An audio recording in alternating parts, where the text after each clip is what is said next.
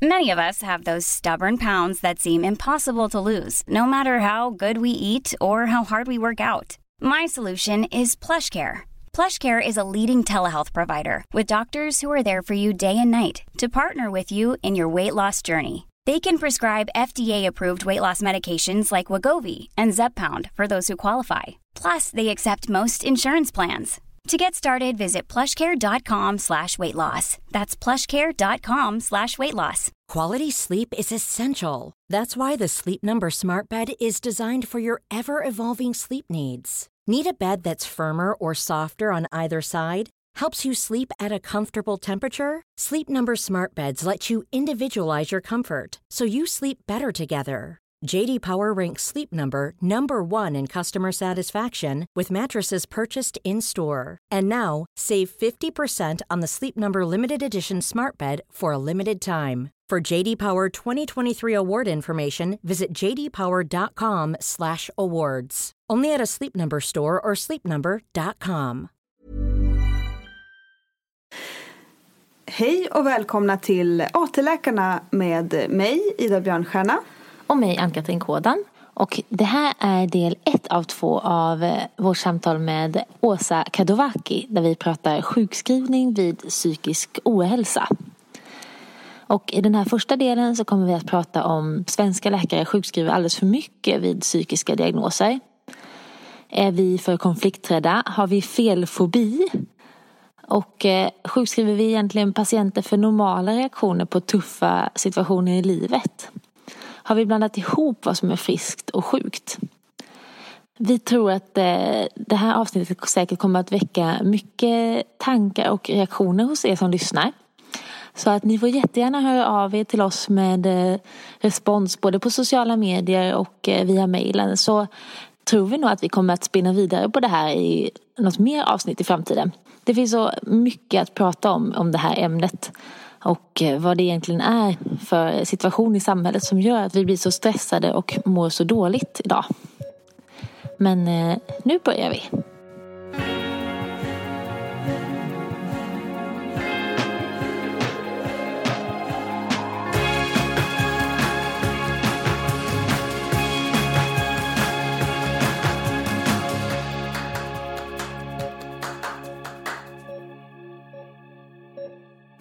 Välkommen Åsa.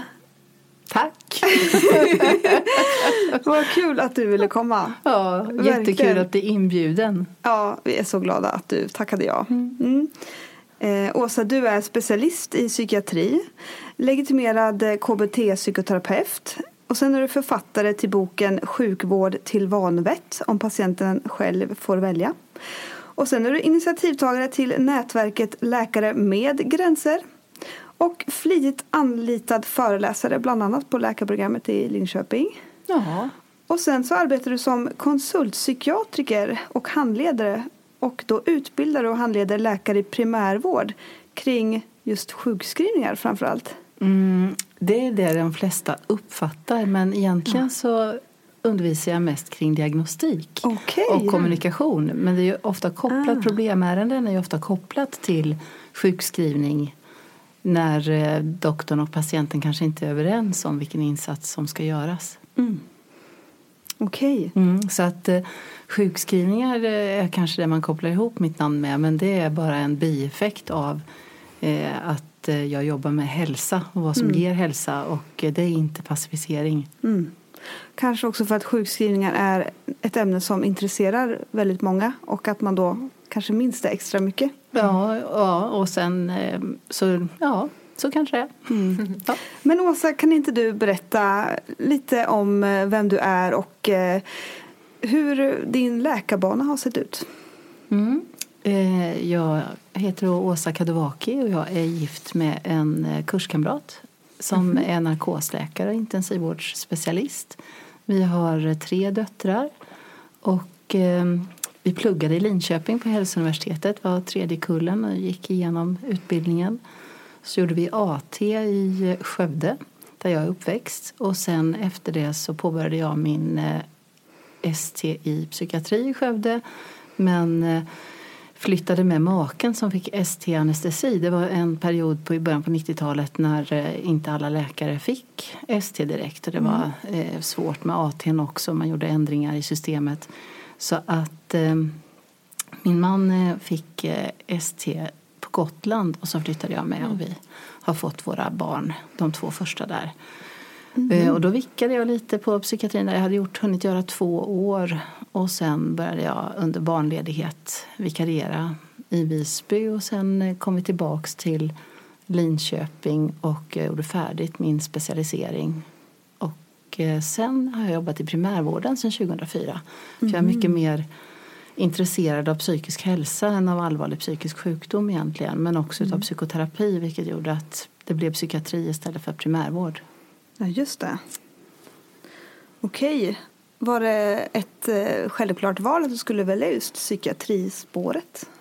Nej, det var det inte. Och som de flesta andra som går läkarutbildningen, det är en väldigt lång utbildning och yrket har 60 specialiteter drygt nu kanske. Och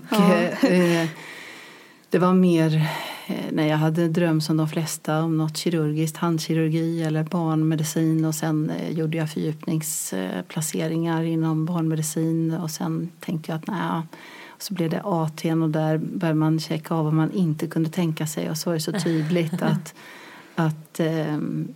jag är väldigt intresserad av hälsa och samtal med människor och filosofi och förhållningssätt till livet. Så att jag vacklade mellan primärvård och psykiatri. Men i och med att jag ville gå psykoterapispåret så blev det psykiatri. För då går man ju en steg 1-utbildning. Just det.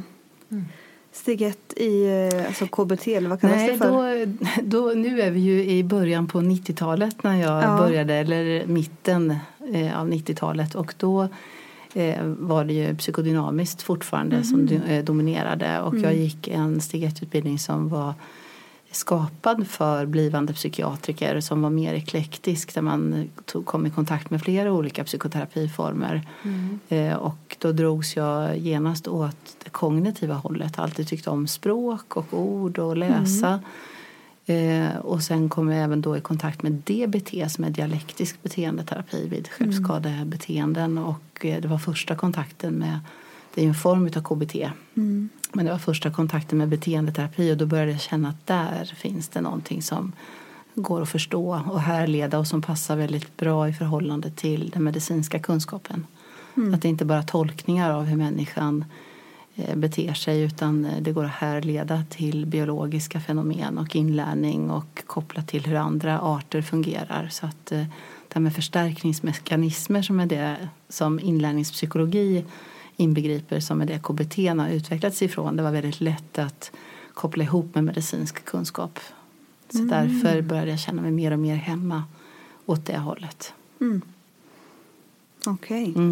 Så att sen har jag gått om min steg 1-utbildning till en KBT och sen går man steg 2 så man blir legitimerad. Och sen har jag gått handledarutbildning också i och med att så mycket av min tid handlar om att handleda kollegor i förhållningssätt och kommunikation.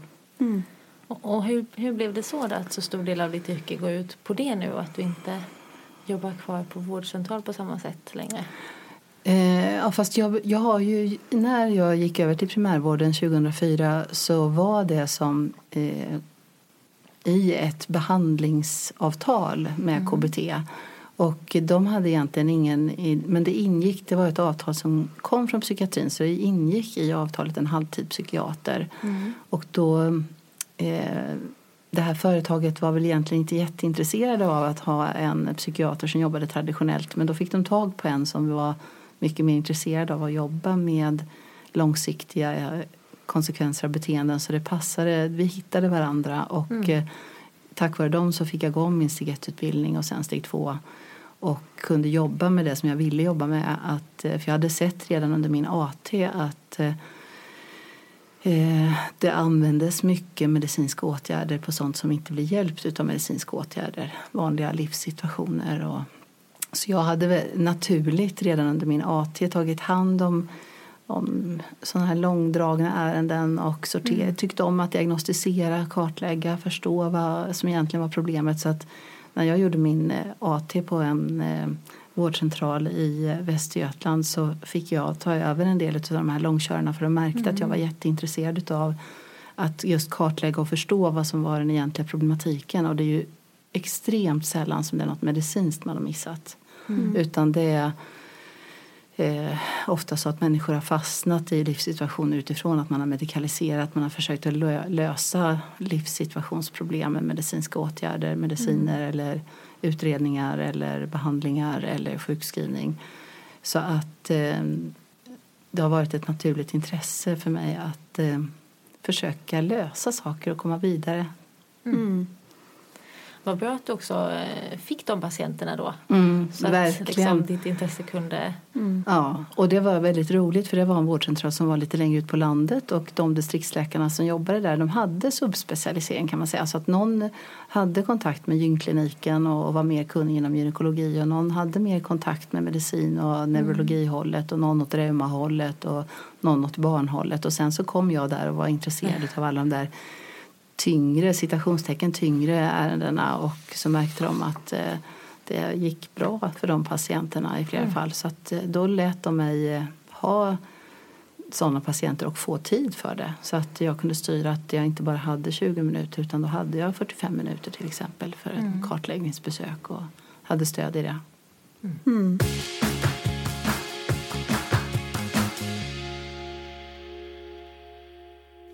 Jag har ju läst färdigt psykiatriblocket på AT. Ann-Katrin har det framför sig. Och det var egentligen först under den placeringen som jag kom i kontakt på allvar med sjukskrivningar.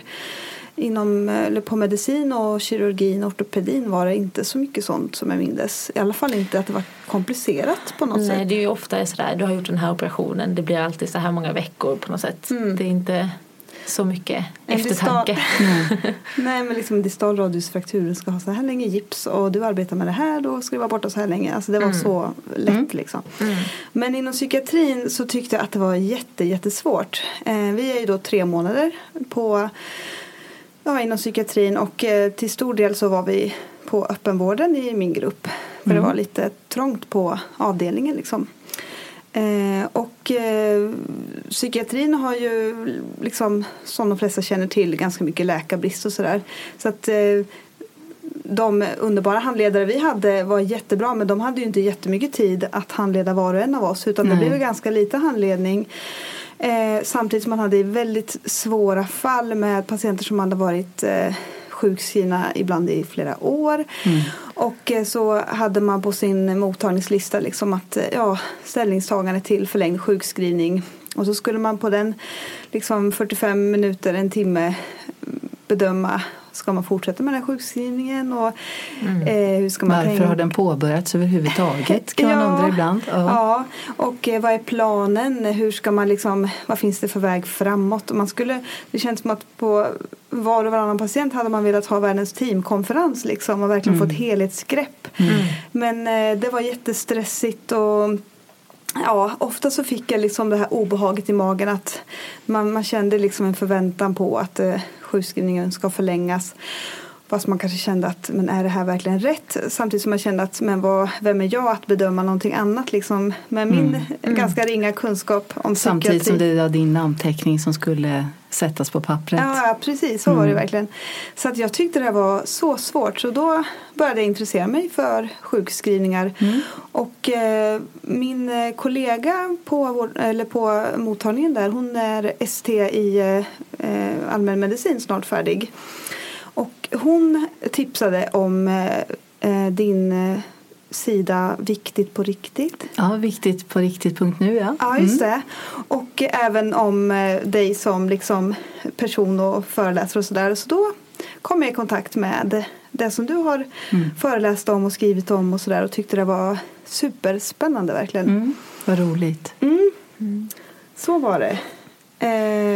Men Åsa, kan inte du, för de som inte liksom kanske har varit inom psykiatrin eller har så mycket bild av vad det kan finnas för problem kring sjukskrivningar, vad är egentligen problemet med sjukskrivningar vid psykisk ohälsa? Jag tror egentligen att begreppet psykisk ohälsa är problemet. För när jag var ST-psykiatri så fanns inte det begreppet överhuvudtaget. Och det som togs om hand inom psykiatrin var allvarlig psykisk sjukdom i de allra flesta fall. Sen heter det ju inte sjukdomar för vi vet inte den patologiska processen kring de psykiatriska tillstånden utan det heter ju psykiatriska syndrom egentligen. Och de syndromen består utav tankar, känslor, beteenden och olika upplevelser. Och där är det viktigt idag när man hela tiden påtalar den ökande psykiska ohälsan att vi faktiskt blandar ihop de här allvarligare tillstånden med det som ingår i varje människas liv. Och att det som är problemet med sjukskrivningen är kanske just den där magkänslan som du fick att hur ska det här undvikandet av arbete hjälpa den här människan att leva sitt liv och ta kommandot i sitt liv. Och där är det väldigt viktigt med att sjukskrivningar hjälper inte till med det utan det plockar ju bort individen från yrkessammanhang. Och när det är de tyngre psykiatriska tillstånden så finns ju det här med sjukpensionering eller tidsobegränsad sjukersättning heter det ju numera. Och det är samtidigt så att när man får det tidsobegränsad sjukersättning vid allvarliga tillstånd så har man ändå rätt till hjälp till aktivitet för att man vet att aktivitet gynnar psykisk hälsa. Allt det här som sjukskrivs för när det gäller ångest och depression och som ökar och trötthet och utmattning och så vidare, där hjälper inte sjukskrivning. Utan det är ett undvikande och alla de här syndromen hänger ihop med passiva copingstrategier, det vill säga att man gör sånt som funkar på kort sikt, undvika det som väcker obehag men det leder till ökad känslighet för det man vill undvika över tid. Och det där sjukskrivning plockar bort människor från det som är bevisat hjälpsamt, det vill säga exponering. Så att istället för att vi ska plocka bort människor så ska vi hjälpa dem att klara av saker. Och det var därför du fick ont i magen, Ida, tänker jag. För att plocka bort någon hjälper dem inte att klara av någonting bättre. Men är det ny kunskap att sjukskrivningar faktiskt inte hjälper? Eller har man vetat det länge? Eller liksom, hur har man kunnat se det i studier? Och det är det här som är så svårt, att vi använder ett sånt kraftfullt instrument men det är inte beforskat parallellt. För att sjukskrivning är ju en ekonomisk ersättning vid sjukdom som påverkar funktionsförmågan som påverkar arbetsförmågan. Men det är där vi som läkare aldrig får glömma bort vilken behandling som är effektiv. Och det är ju beforskat till väldigt stor del. Och det är inte att låta människor undvika saker utan det är att exponera och beteendeaktivera. Och det där här med KBT är så viktigt att det handlar inte bara om manualiserad psykoterapi i korttidsvariant med en quick fix utan inlärningspsykologin som de manualiserade KBT-behandlingarna bygger på handlar om förstärkningsmekanismer och det är ju beforskat väldigt mycket grundforskning kring vad som händer med hjärnan vid undvikande och vid exponering och att det finns ingen annan väg att klara saker än att utsätta sig för dem. Kan du berätta lite mer om det? Om exponering? Ja. Om man tar till exempel social fobi så är ju det att man får påslag i kroppen och känslolivet och i tankelivet. Så att när jag är i en social situation, som en sån här situation till exempel, har man social fobi, det är en av de värsta exponeringarna man skulle kunna utsätta sig för. Och det som händer då det är att man får sympatikuspåslag, hela kroppens aktiverings- och överlevnadssystem drar igång. Och sen så får man ofta rädsla, man kan få skamkänslor, nu kommer jag göra bort mig, kom tanken där också. Och då aktiveras impulser till antingen fight eller flight. Och det var det som jag kallade passiva copingstrategier, när man använder fight-flight-beteenden, vilket är väldigt naturligt. Inte konstigt och inte någons fel, utan hela det biologiska systemet går igång att ta dig ur den här hotfulla situationen. Men problemet är då att kroppen larmar ju för en situation som egentligen är någonting som man behöver kunna klara av, att vara tillsammans med andra människor. Så att kroppens larmsystem överlarmar och syndromet utvecklas när man lyder larmet och undviker eller kämpar emot. Så att till exempel vid social fobi kan det innebära att jag har massa säkerhetsbeteenden, och det är de säkerhetsbeteenden man behöver kartlägga när man ska hjälpa någon med en ångestproblematik. Och vid social fobi så kan det vara att man använder höghalsat så ingen ska se att man rodnar. Att man har en kompis som är väldigt bra på att prata och berätta vad den har gjort under helgen. Så att man behöver inte berätta så mycket själv. Att man går ut i fikarummet när alla andra är klara. Man kan vara rädd för att spilla på sig, att det är fult och dåligt så att man häller upp halva koppen. Och att man alltid dricker så att man håller med båda händerna. Så att man utvecklar mängder med beteenden för att skydda sig mot det som känns farligt. Och det är det som man har visat då, forskningsmässigt när det gäller behandling. Att man letar upp de här beteendena och sen lär man sig att göra tvärtom. Så att man ska kunna spilla på sig inför andra och vara kvar i det. Och man ska kunna rodna och bli påverkad och ändå fortsätta titta någon annan i ögonen och prata om det som man behöver prata om och så vidare. Så att man byter ut det som man kallar överskotts- eller säkerhetsbeteenden till underskottsbeteenden där jag har gjort för lite utav. Så all exponering handlar om att jag utsätter mig för det som jag vill undvika, och oftast är det tvärtom beteenden. Men det gäller att inte ha för urringat nu då. Men har vi blandat ihop att må dåligt med att vara sjuk? Yes, absolut. Och det har varit en enorm glidning. Och det är det som jag läste faktiskt alldeles nyligen en artikel om det. Det kallas concept creep. Att ett koncept utvidgas genom att man överinkluderar både då sånt som är av mycket lägre valör. Så att man kallar allt social fobi bara att man tycker det är obehagligt att gå in i ett rum med mycket folk. Till att man inkluderar sånt som egentligen är utkanten också utav att man tar in nya begrepp. Och där är det här med psykisk ohälsa där man, om man läser artiklar i tidningen, så blandar man ihop allt ifrån allvarlig psykisk sjukdom till att man är trött när man är småbarnsförälder.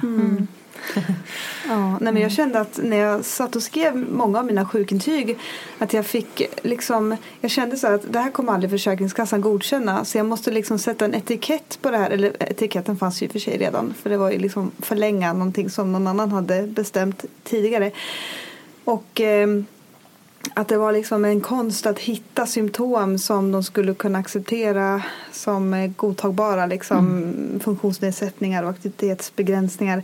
Och här kommer ju nästa jätteintressanta, att bara för att någon annan kollega har intygat och patienten kommer för en förlängning, så hamnar du i att du anstränger dig att försöka hitta någonting som egentligen inte finns och som faktiskt låser fast personen i undvikande.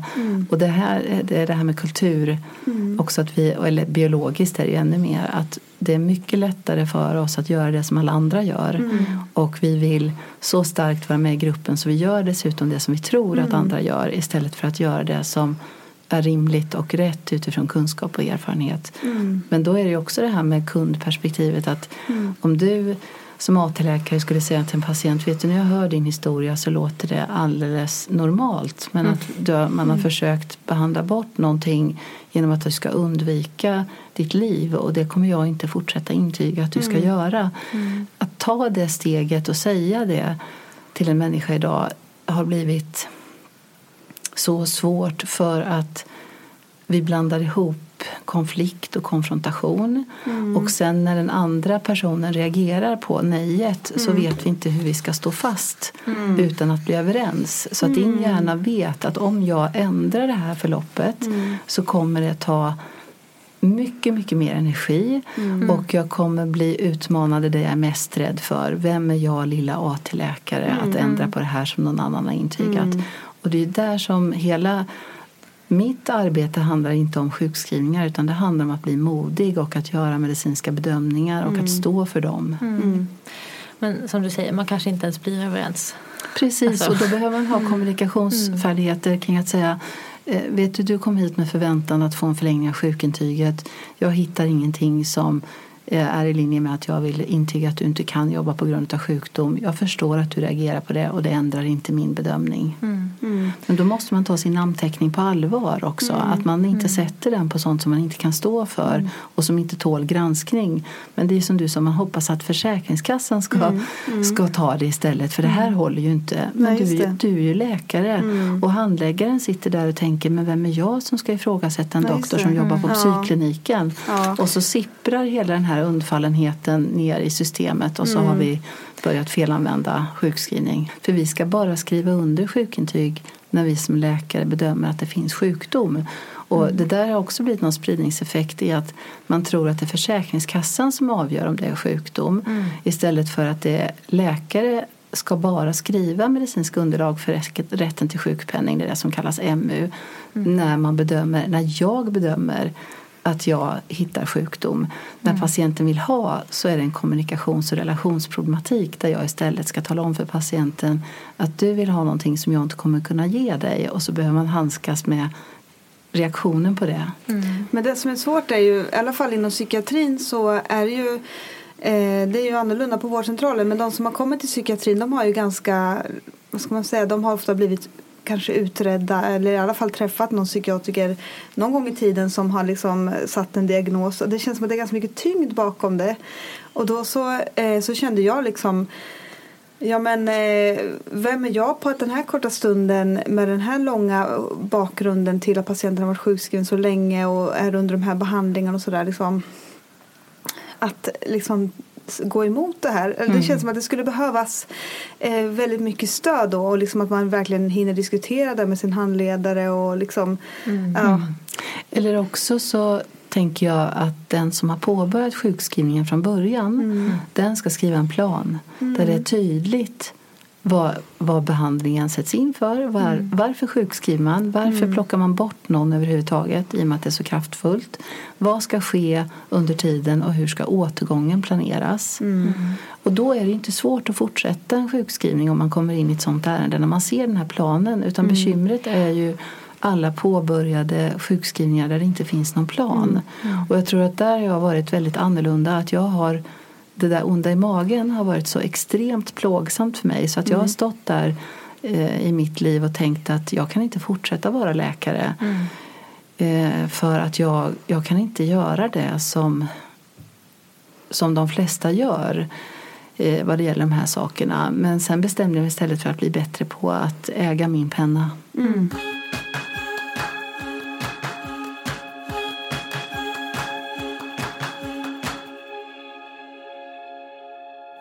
Men den bilden som jag har haft, eller på något sätt, det är att man ska stå på den svaga sida.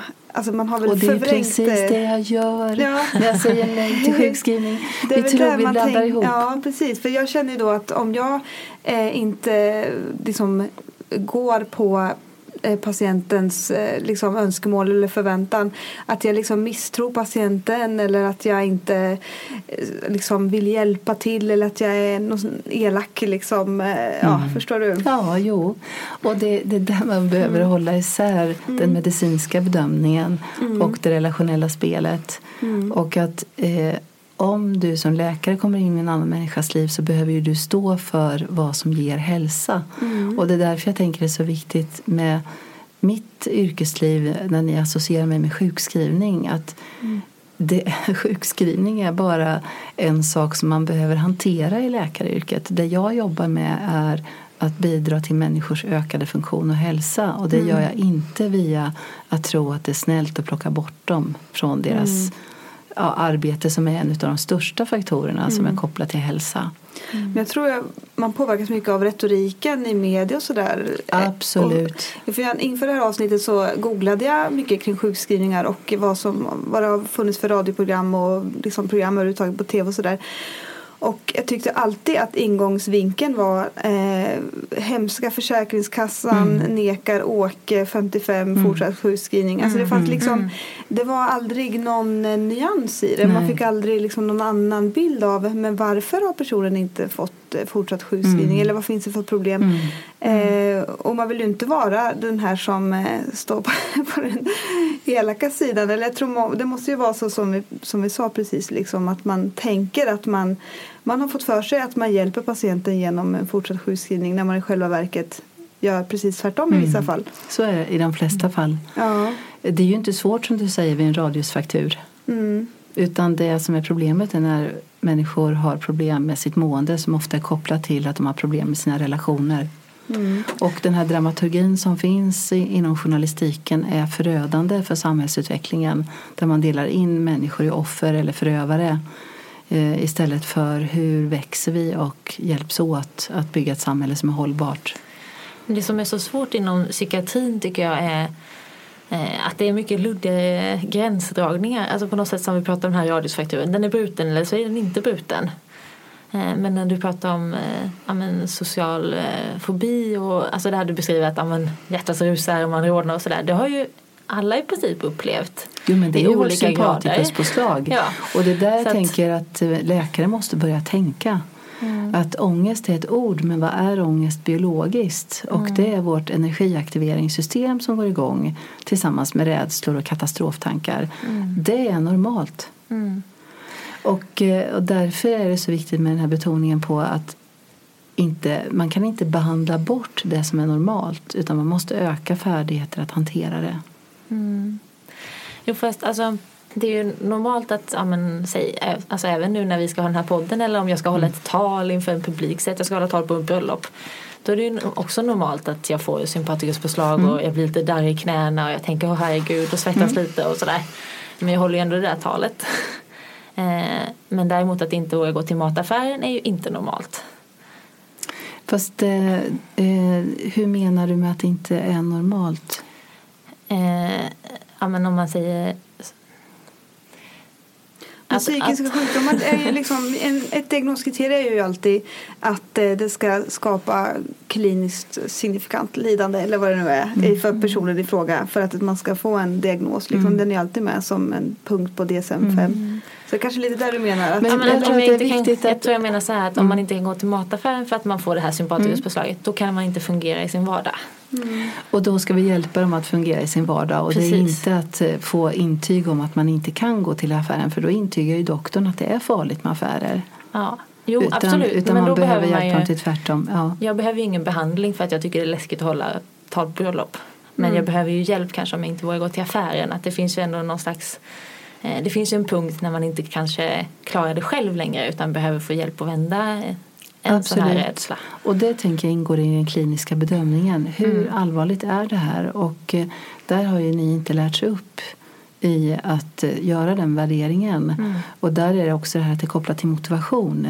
Så att så fort man har påbörjat ett undvikande som doktor, antingen med medicin eller med sjukskrivning, så är det mycket svårare att få igång patienten igen också.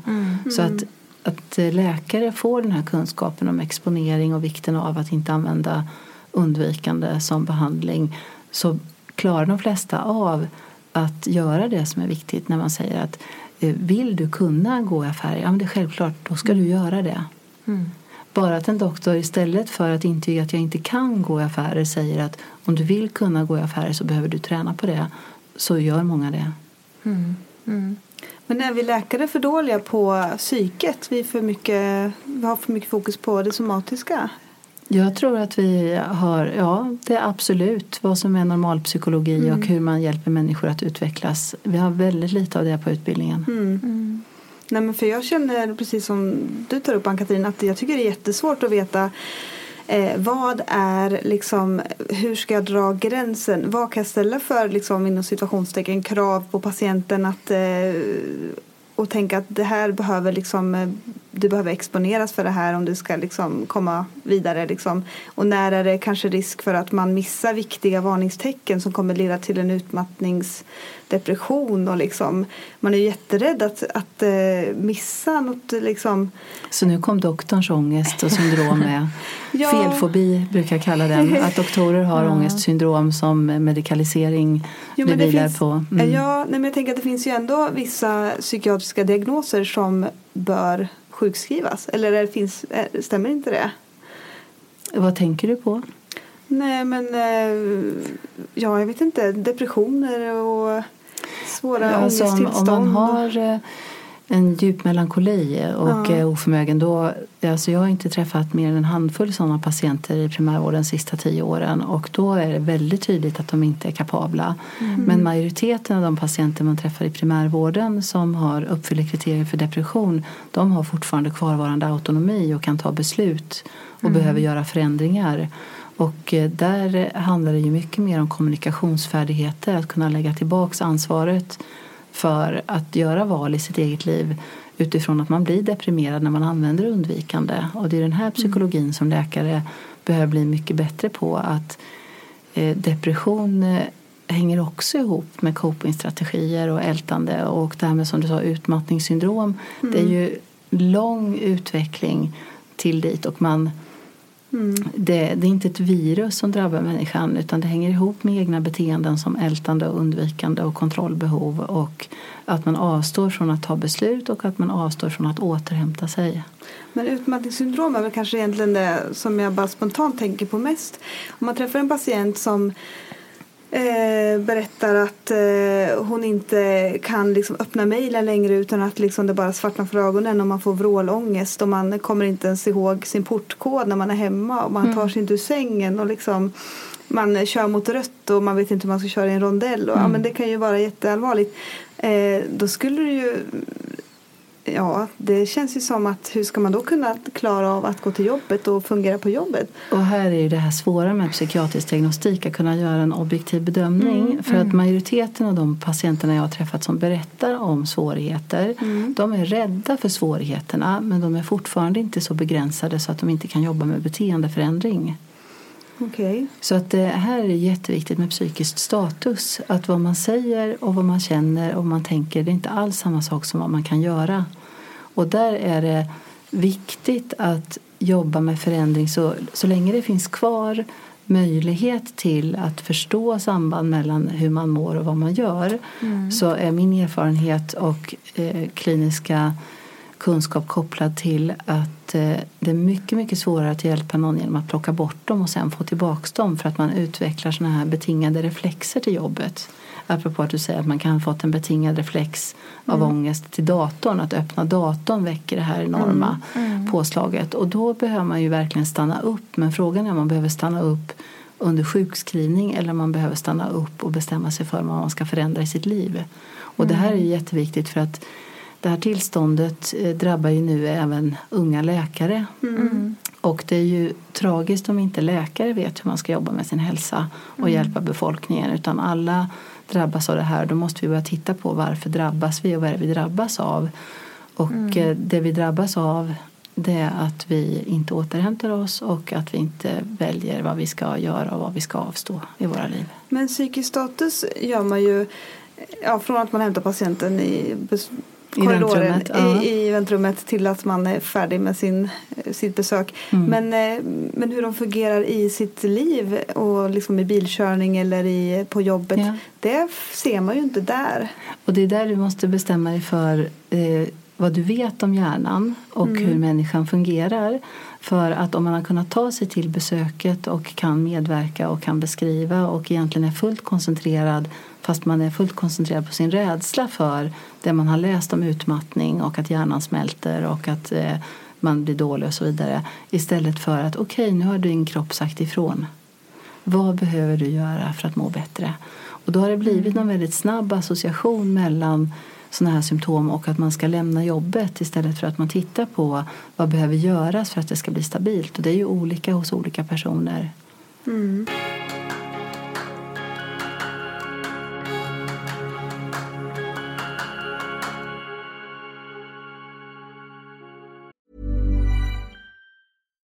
Here's a cool fact.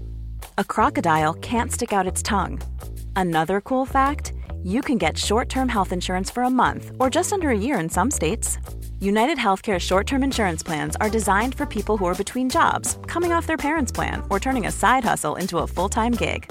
Underwritten by Golden Rule Insurance Company, they offer flexible, budget-friendly coverage with access to a nationwide network of doctors and hospitals. Get more cool facts about United Healthcare short-term plans at uh1.com.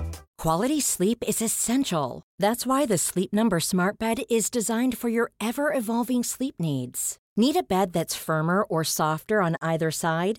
Helps you sleep at a comfortable temperature? Sleep Number Smart Beds let you individualize your comfort so you sleep better together. JD Power ranks Sleep Number #1 in customer satisfaction with mattresses purchased in-store. And now, save 50% on the Sleep Number Limited Edition Smart Bed for a limited time. For JD Power 2023 award information, visit jdpower.com/awards. Only at a Sleep Number store or sleepnumber.com.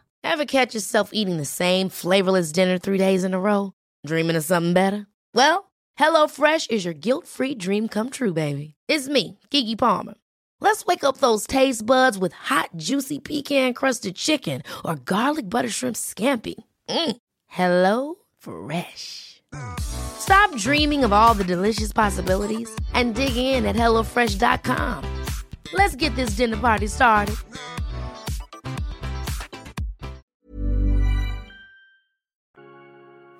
Men det känns som att när vi pratar nu så bara får jag känslan av att det låter nästan som att antingen jobbar man 100% eller så är man helt sjukskriven och går aldrig till jobbet.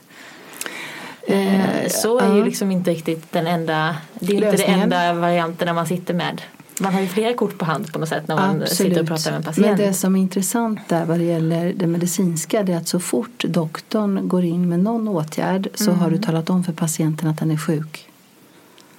Och det där är så viktigt om man jobbar med hälsa att se om det faktiskt är möjligt att återlämna situationen till patienten. För så fort sjukvården gör sjukvårdsinsatser, sen kan man ju diskutera hälsoinsatser och vilken del som är sjukvårdens. Men det är också bekymmersamt för att i den situation som jag jobbar i så träffar jag personer som har varit igenom alla åtgärder men de mår fortfarande inte bra. Och varför mår de inte bra när man kartlägger? Det handlar jätteofta om att man har ett mål som inte går att uppnå. Att man ska bli symptomfri. Och vi har alltid symptom när vi lever. Precis som du sa, bara att sätta sig så här eller att hålla ett tal på ett bröllop. Vi får symptom hela tiden. Och det som är viktigt är att inte vara rädd för dem. Och att träna upp att välja hur vill jag leva mitt liv. Och det är också väldigt viktigt med KBT att alla måste inte exponera sig. Men det är inte heller sjukt. Det var därför jag utmanade i det här. Vad är det för sjukt med att inte gå till affären? Ja, men den personen väljer att avstå det för att den får så mycket sympatikuspåslag. Men vill man kunna handla så måste man träna på att handla. Och man behöver inte bli utmattad ens i Sverige. Men då måste man stänga av datorn och man måste ta semester. Och man måste...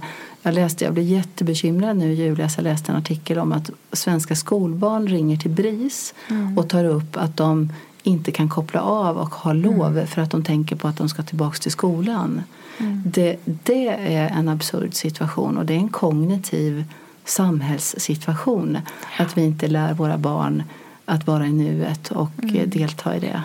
Men alltså man har ju absolut ett val som människa hur man vill leva sitt liv och sådär. Men så ser man ju också att är det 2/3 av alla sjukskrivna är kvinnor och psykiska diagnoser är överrepresenterade ganska grovt bland kvinnor. Och vanligast är kvinnor som arbetar inom offentlig sektor som lärare, undersköterskor, sköterskor, barnskötare och så vidare. Relationsyrken. Ja. Kan man verkligen liksom... Ja, alltså vi vet ju till exempel att de här arbetsplatserna är under väldigt hård press och det finns väldigt mycket problem på de arbetsplatserna som kan skapa väldigt mycket stress och... Jag tror att Sverige lider av en sjuka att vi överanvänder ord. Om jag jämför en svensk arbetsplats med arbetsplatser i andra länder där det inte är reglerat med arbetstid och så vidare, så kanske det är mer befogat att använda den där sortens ord som du använde. Medan i Sverige handlar det mycket om att vi har svårigheter att sätta gränser för vad jag gör och inte gör. Och när man tittar på vad man beskriver som press, ja, så är det väldigt mycket krav. Men man kan inte förhindra att det kommer krav, men däremot kan man bli bra på att begränsa vad man deltar i. Vi vill mycket hellre att andra ska ändra på sig än att själva stå upp för vad vi gör och inte gör. För att när vi gör det då blir vi tydliga och då kommer alltid någon tycka att vi har valt fel eller gjort för lite. Eller vår egen hjärna kan också säga fickar henne men nu blir hon ledsen eller nu tyckte hon att jag var dum eller så håller vi på att tänka på det där istället för att stå för det vi gör. Men jag tänkte på en sommar när jag jobbade som undersköterska på ett vårdboende. Och då hade vi alltid en telefon i fickan. Och på morgonen när vi skulle ta upp alla brukare så ringde den här telefonen så fort någon larmade ifrån sitt rum. Så den här telefonen ringde ju hela tiden. Om man skulle få upp x antal gamlingar i diverse hissar och olika liksom, saker. Och det skulle gå snabbt och man ville liksom göra det bra för de här människorna. Och det upplevde jag som otroligt påfrestande. Det låter som bristande organisation. Ja, och jag tänker att och i skolan är ju arbetsmiljön väldigt ansträngd liksom. Och då tänker jag att istället för att man ska bli utmattad och slippa vara i skolan så behöver vi titta på vad är det vi behöver öka på för att skolan ska bli hanterbar igen. Men det är ett sånt stort liksom, problem. Det kan ju vara omöjligt för den enskilda personen att liksom ändra på hur hela skolan ser ut liksom. Alltså jag tänker att och där tror jag, och det är återigen viktigt här med individen. Att var och en måste ta sitt ansvar. Men om du lyssnar på hur människor pratar idag i Sverige så är det just det här att vi pratar mycket om skolan istället för hur tar de här lärarna och den här rektorn hand om undervisningen och vad är föräldrarnas del och vad är elevernas del och hur skapar vi ett gott sammanhang. Utan vi etiketterar ofta sammanhang som just sammanhang, men sammanhang kan aldrig ta ansvar. Och sammanhang kan inte göra val och sammanhang kan inte sätta gränser. Och där är återigen det här viktiga att om man ska utvecklas som människa så behöver jag ta ansvar för vad är min del. Men vi har utvecklat en kultur där man talar om vad alla andra ska göra för att jag ska bli nöjd kund. Men ett alternativ skulle ju kunna vara att byta jobb då till exempel. Ja, och för mig var det att vi har väldigt låg jobbbyte och jobbbyte är ju kopplat till högre hälsa. Ja, men så du menar att alla kvinnor som jobbar inom offentlig sektor skulle bara kunna liksom protestera och byta jobb eller liksom? Eller också står man upp för vad man ger på de där 8 timmarna man jobbar. Ja, hur tänkte du då? Jo, men det handlar ju mycket om att närvara i nuet. Så att istället för att tänka på att det är hårt och jobbigt de timmar man inte är där. Vi har ju reglerad arbetstid och dygnet har 24 timmar. Så handlar det om hur ska jag hantera de förutsättningar som är nu. Och är det organisationsförutsättningar som är dåliga, då har vi ju fack. Fast det inte är så många som är med i facket längre. Men vi har ju tidigare organiserat oss för att handskas med organisatoriska problem.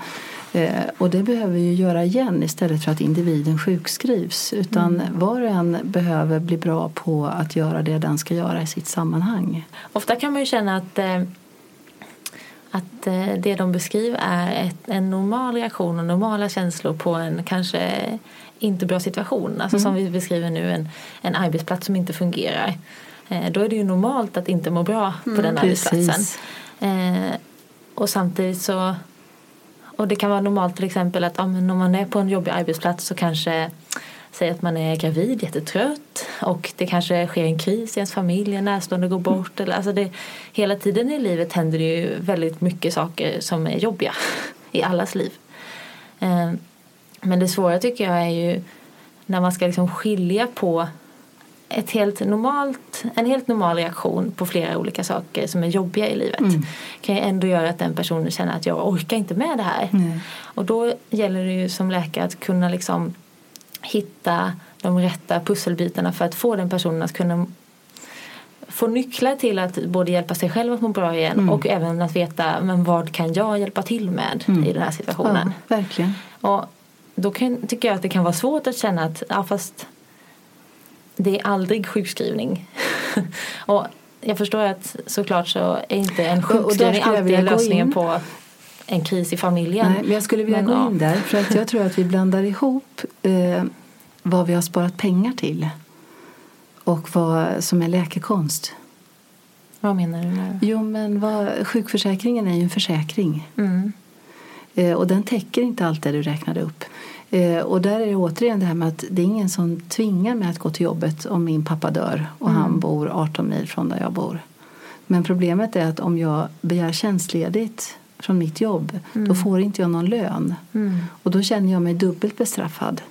Min pappa har dött och jag får ingen inkomst. Så att hjärnan vill hela tiden ha lösningar där vi inte behöver investera energi. Så att det är det som är risken med sjukförsäkringen när vi börjar överanvända den. För att som du säger, alla har saker i livet hela tiden. Och det som är min kontenta, jag ser ni tänker så det knakar båda två, blir bekymrade. Vad säger den här människan egentligen? Och det jag säger är att så fort läkare går in med en åtgärd och sjukskriver, då signalerar man att den här reaktionen är sjuk. Och så länge man har kvar reaktionen så ska man vara fortsatt sjukskriven. Vilket gör att man kan komma i en väldigt svår sits. För du har ingen kontroll över när patienten mår bättre igen. Förlåt. Och som du säger, det händer nya saker dessutom hela tiden i livet. Så att mitt budskap är att läkare ska jobba med att bidra till människors ökade funktion. Descartes på 1700-talet eller 1600-talet delade ju upp människan i kropp och själ, och kyrkan fick själen och läkarna fick kroppen. Och nu var det en distriktsläkarkollega som sa till mig, och nu har vi fått tillbaks själen och vi vet inte hur vi ska handskas med den. Och då blir det sjukskrivning och mediciner och det funkar inget bra. Och hela den här samhällssituationen är ett uttryck för det. Så läkarkåren behöver verkligen ta den här sortens samtal som vi har nu. Vad bidrar jag till egentligen? För det är också så att när du träffar den här kvinnan, och jag ser ju hur ni båda ser fall framför er, och ni vet hur svårt det skulle vara att ha lyssnat på en person som uttrycker starkt lidande och inte göra någonting sen. Och det är därför läkare behöver återerövra samtalet och diagnostiken som något man gör. Det vill säga det här, hur ska jag veta? Och då kommer det här med att det är ett risktagande. Och det gillar inte våra hjärnor. För det finns inget facit, utan jag kan bara i stunden vara hos den här individen och kombinera det med kunskap och erfarenhet.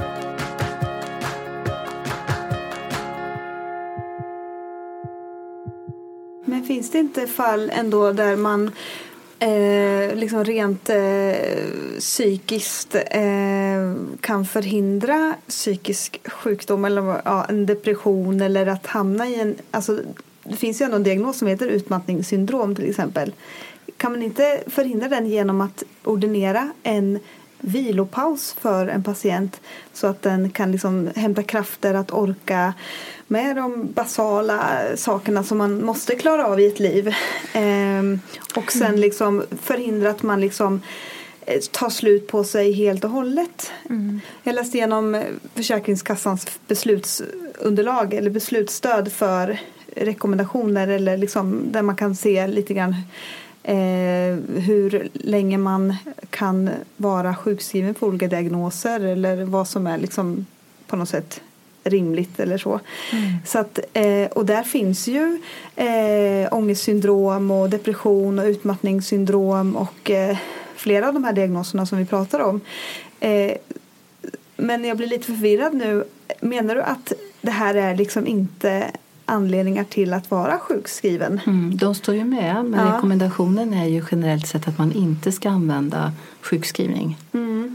Vid lindrigare former brukar det stå som en punkt. Och därför är det väldigt viktigt det här med diagnostik. Att det har ju skett en avsevärd förskjutning vad det gäller diagnostiken sedan alla diagnoskriterier finns tillgängliga på nätet.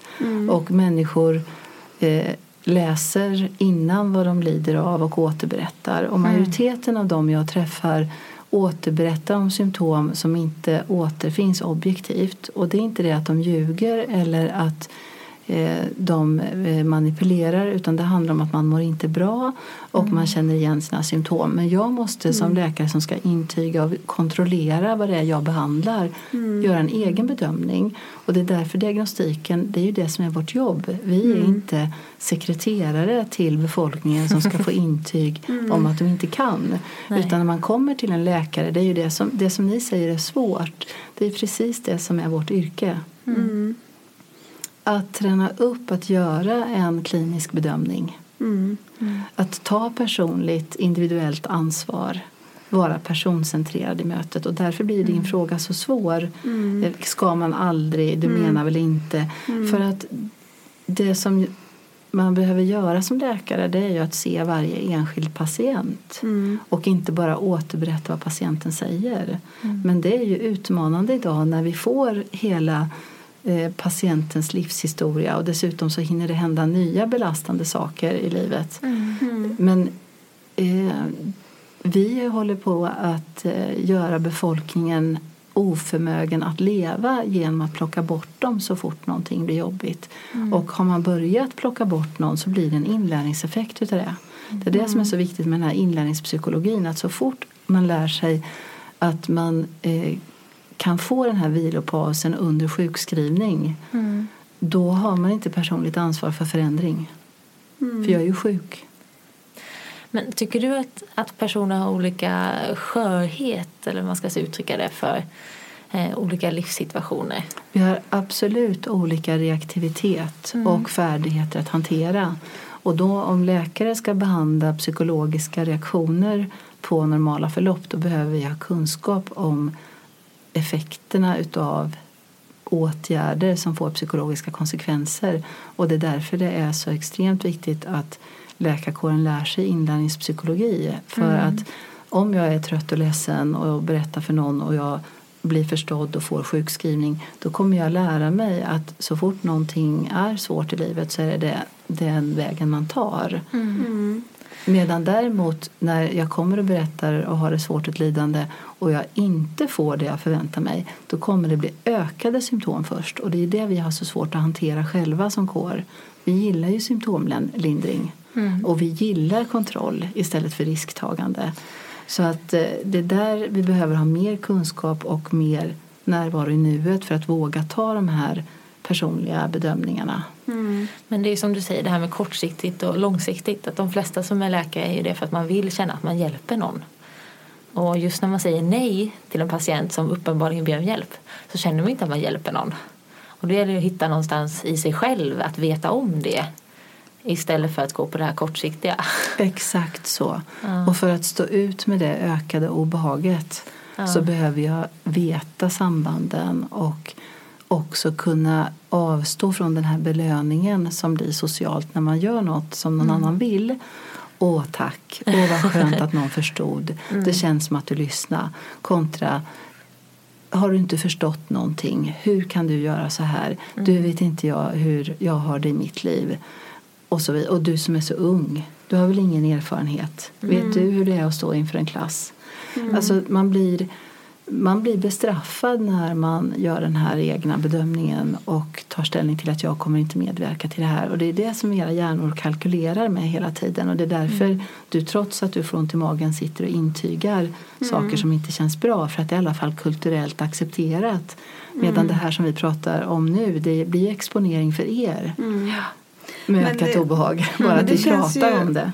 Det känns ju som att för att sjukskriva eller inte vid psykisk ohälsa eller som då ska inte användas som begrepp. Men alltså det känns som att jag skulle vilja ha en hel psykologutbildning i bagaget för att kunna göra de bedömningarna. Jag känner absolut inte att jag har den kunskapen att kunna... Det behövs inte. Du behöver bara sunt förnuft och kontakt med nuet och lära dig kort och lång sikt som man kan triva in på. Men till exempel om man tänker då utmattnings... Det där var ett säkerhetsbeteende från din sida. Att jag vill ha en hel psykologutbildning också. Ja, just det. Nej, men jag känner inte att jag har liksom kunskapen ändå till att kunna bedöma. Men till exempel, just när det handlar om psykiska sjukdomar. Psykiatriska syndrom. Då är det ju väldigt mycket baserat på patientens anamnes. Och diagnoskriterier är ju ofta liksom svårt att i ett samtal checka av liksom, utan det är ju väldigt mycket vad patienten berättar. Och då kanske du behöver ta anamnes på ett annat sätt, tycker jag, att verifiera för dig själv. Så att jag skulle verkligen vilja trycka på att istället för att vara rädd för att missa någonting, börja titta på patienten. Börja använda den magkänslan. Men jag tänker att en patient kan ju ändå ha en väldigt allvarlig depression då, till exempel. Tror du att du kommer missa den? Ja, men jag tänker att man kanske inte ser det varje stund i den patientens liv. Man kanske har en stund där man är lite mer uppåt. Om man då råkar komma till mig den stunden, då kan jag ju liksom inte... Det känner inte jag i alla fall att jag har liksom... att jag kan bedöma, nej men du tittar ju mig i ögonen och du kan ju ändå gå och du hittar ju hit och liksom... och bara så kommer du gå en psykologutbildning? Nej, men jag känner bara att jag har svårt att tänka att man kan bortse ifrån vad patienten berättar. Aldrig. Och ta det liksom som ändå... Ja, liksom som i alla fall så ny läkare man är nu har jag liksom svårt att inte ta det patienten berättar som att det är så det är liksom. Ja. Jag har svårt att säga, nej men jag tror inte att det är så allvarligt som du säger till mig. Det säger jag aldrig. Men däremot om du har kunskap om vad som ger hälsa så blir det mycket lättare. För att det är där jag tror att den medicinska modellen, att vi ska behandla bort depressionen och sen blir man frisk. Istället för att depression hänger oftast ihop med undvikande strategier och ältande. Och om man ska konkurrera ut det så behöver man göra personliga val kring sånt som är meningsfullt. Och det kan man börja prata med människor om och lära sig att prata om istället. Men då behöver ju du använda den där magkänslan som du har när du sitter och intygar och det känns fel. Att du behöver ju träna upp att observera varför känns det fel. Jo, men det här är en person som jag faktiskt uppfattar som frisk. Men den säger saker som hör till en sjuk person. Och det är det här som är så utmanande i samtalet och i läkaryrket. Men det blir mycket lättare om du slutar vara rädd för att missa någonting. Och börjar använda nuet till att samla information. Absolut att man ska sjukskriva. Men då är det ju när jag bedömer att jag kan intyga att den här personen är oförmögen. Och jag står för att den här personen faktiskt behöver vara borta för att kunna läka. Men att intyga att den här personen behöver hantera sin livssituation med sjukskrivning. Det ingår vare sig i försäkringen eller i läkaryrket. Så vi behöver träna på att hålla isär saker. Men nu när vi pratar så känns det som att typ nästan 90% av alla sjukskrivningar baseras alltså vid psykisk ohälsa då. Eller ja, som jag har lite svårt att sluta säga det. Men skulle då vara liksom felaktiga. Det du presenterar är ju någon slags revolution. Yes, så är det. Men, och inte revolution i form av att man aldrig ska sjukskriva, utan revolution i form av att livet känns för att man lever. Och man blir inte bättre på att leva genom att undvika livet. Utan vi behöver skola oss i att hantera svårigheter.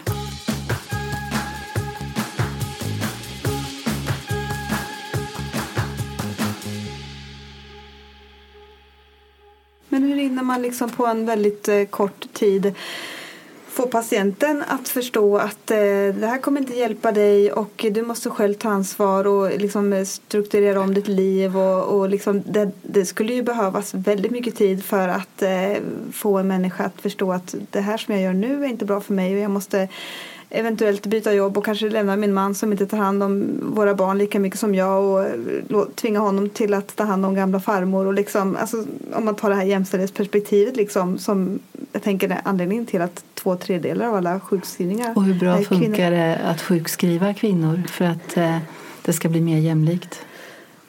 Ja, det låter inte som en bra lösning. Nej, det är det inte. Nej, men det svåra är ju liksom att inget av det är bra lösningar.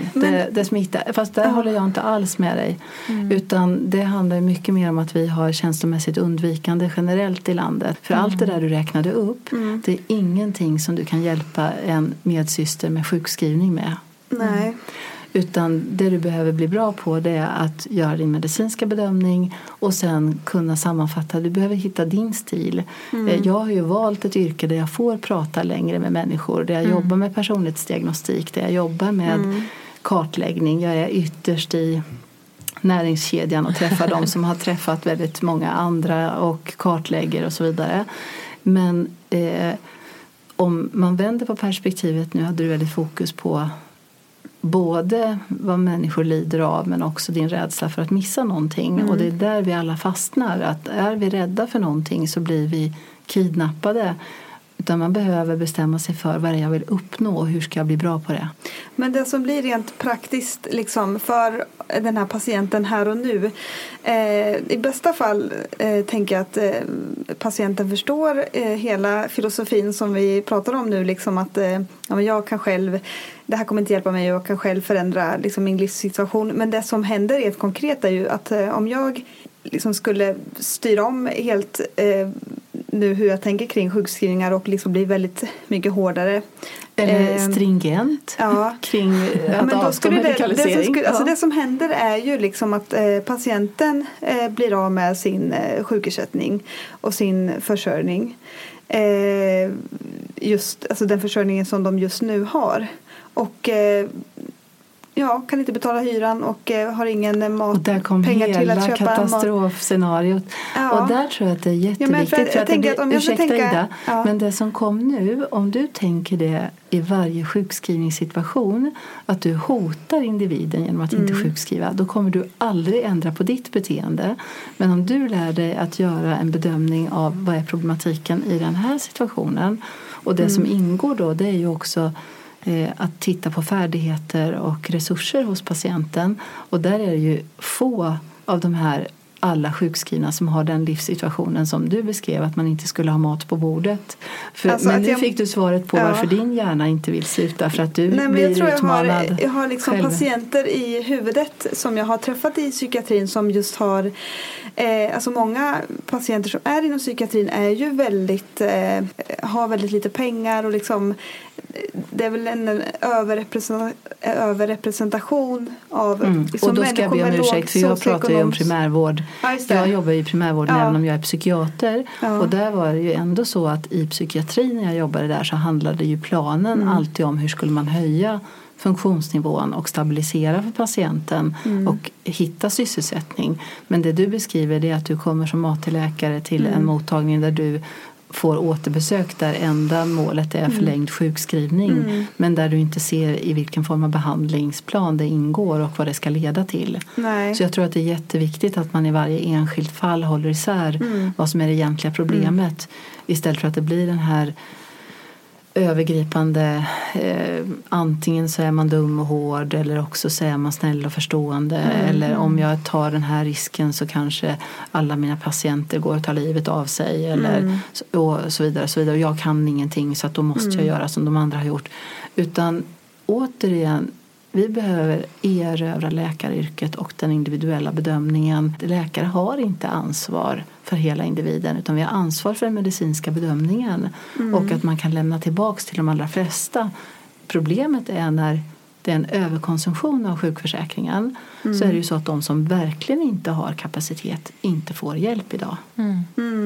Så att när läkare blir rädda och intygar att människor inte kan, så är det faktiskt de som verkligen är resurssvaga som tappar. Nej, men just den personen som jag hade i huvudet då, hon hade ju liksom just var försenad med förra hyran och hade liksom inga pengar och var timanställd på ett arbete som hon egentligen kanske var för stressigt för henne, men i den situationen som hon var i så kände hon att jag kommer inte orka liksom söka ett annat jobb nu.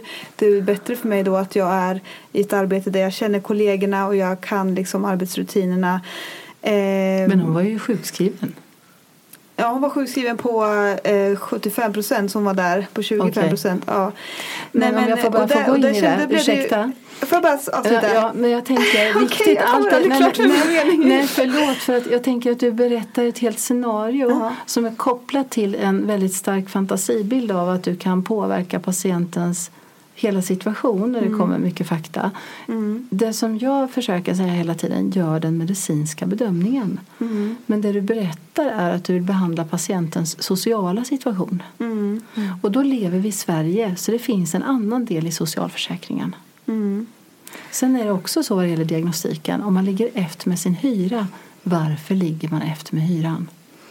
Och det finns väldigt mycket andra orsaker till det än sjukdom, ibland missad sjukdom. Men det här fallet var till exempel att hon hade ADHD och hade jättesvårt med struktur och till exempel komma ihåg saker.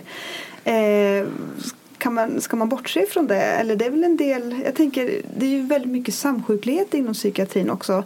Man kanske har en personlighetsstörning, ADHD, men mycket saker som påverkar hur pass väl man kan liksom ta rodret vid sitt eget liv, och liksom hur mycket krav man kan ställa på en patient är väl ändå beroende av hela bilden liksom. Om man till exempel har ADHD kan man inte ställa samma krav på den personen som en person som inte har det. Varför Eller inte? För att det är en del av den personens diagnos att man har liksom svårigheter som är kopplade till den diagnosen. Till exempel men som vi har ADHD, att man har impulsivitet, svårt att fokusera, svårt att koncentrera sig längre stunder. Ja. Och på vilket sätt botar sjukskrivning det och ökar färdigheterna att bli mindre impulsiv och stabilare och betala hyran i tid? Nej, men du frågade vad är anledningen till att inte den här personen har betalat hyran? Att det finns en anledning till det?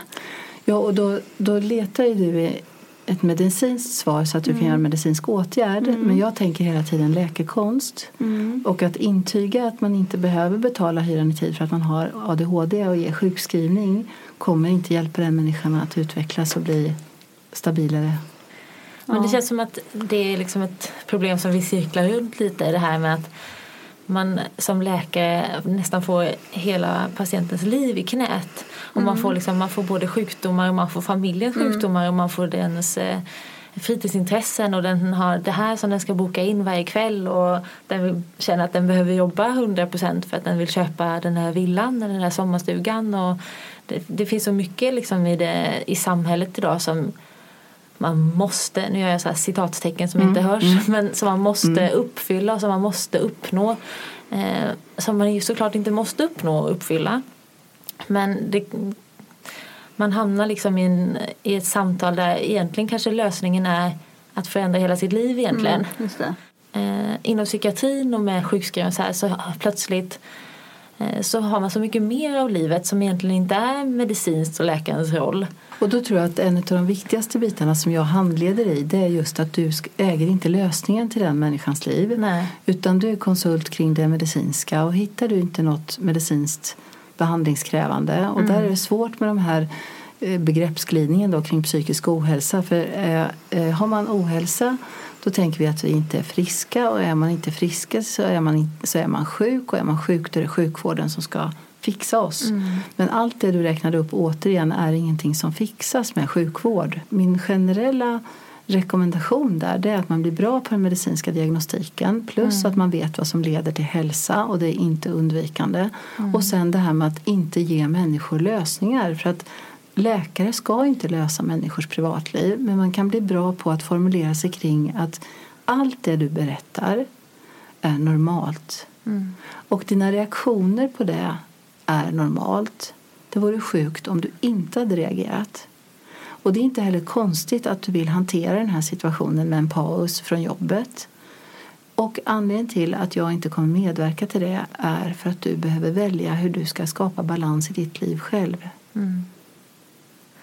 Men det är jättebra att du säger det här, för att jag tror att det är precis sånt här som vi och även de som lyssnar behöver. Man behöver liksom ett par meningar att ha i bakfickan som liksom är precis det man menar, men som landar rätt också. Och där är det så viktigt med det här med den egna... För jag tänker när dina katastroftankar kommer igång, Ida, att det kan bli likadant med sådana här sammanfattningar. Att om de bara blir automatiserade så tappar de sin kraft. Jag tänker på en kollega som du har nu. Hon har gått i handledning och hon satt ofta och väntade på så att jag skulle sitta och säga sådana här saker som hon kunde skriva upp.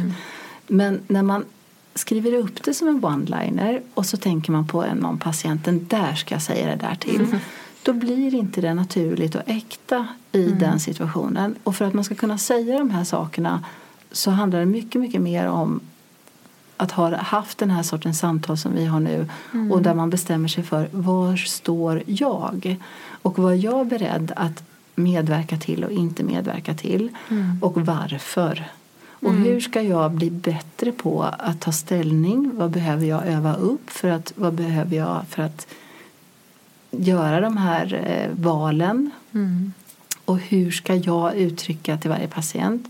Och när jag lyssnar på er två, och anledningen till att jag avbröt dig, det är för att jag tänker att det kommer massa sådana katastrofbilder och situationer och färdiga lösningar. Ja, absolut. Och mitt budskap är att bestäm er för vad ni vill bidra till och gör en individuell bedömning, och sen att kunna träna på att lägga tillbaks.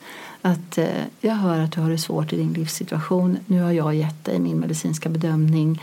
Där jag tror inte att det finns någonting som går att behandla, men däremot får du inte ihop ditt liv. Och du får tillbaks hur du ska göra kring det.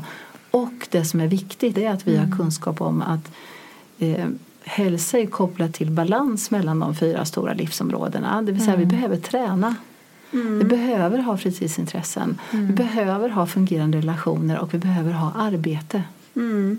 Så att plocka bort någon från arbete är en riskfaktor för ohälsa. Att tala om för någon att sluta med fritidsintressen, det är en riskfaktor för ohälsa. Däremot att berätta hur man skapar hälsa via dygnsrytm, äta regelbundet, sova regelbundet och så vidare. Men då kommer det här med sömnstörning när folk är stressade. Det är ofta kopplat till att man inte har bestämt sig. Man vill inte avstå. Och man vill inte avstå att jobba mindre. Eller man vill inte flytta till ett enklare boende. Eller man vill inte avstå köksrenoveringen. Och sen, det är olika livssituationer för alla. Men sömn är starkt kopplat till att jag har bestämt mig för hur jag vill hantera mitt liv. Och nu är jag färdig med dagens insats. Om man pratar sömnstörning med folk och så frågar jag alltid, vad gör du istället för att sova? Vad gör folk?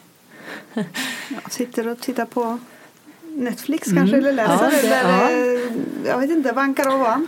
Tänker på när själv inte kan sova. Ja, man ältar också. Så det är jätteviktigt att bestämma sig för att jag är färdig med det här för idag. Och sen det som dyker upp, det tar jag imorgon, och istället för att å ena sidan och å andra sidan så måste jag bestämma mig.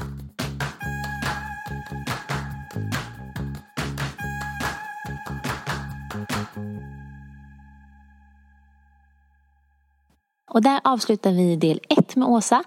Om du har tid direkt så är det bara att klicka vidare till del 2, och annars så hörs vi nästa gång. I del 2 så kommer vi att prata om hur stort ansvar en läkare egentligen har för patientens egna livssituation. Och hur man kan hjälpa patienter med andra medel än just sjukskrivning.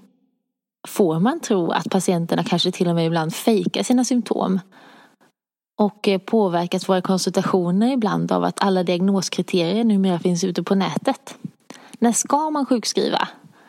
Och sen så blir vi analyserade live. Vad är vår egen läkarångest? Vi hörs i nästa avsnitt. Hej då!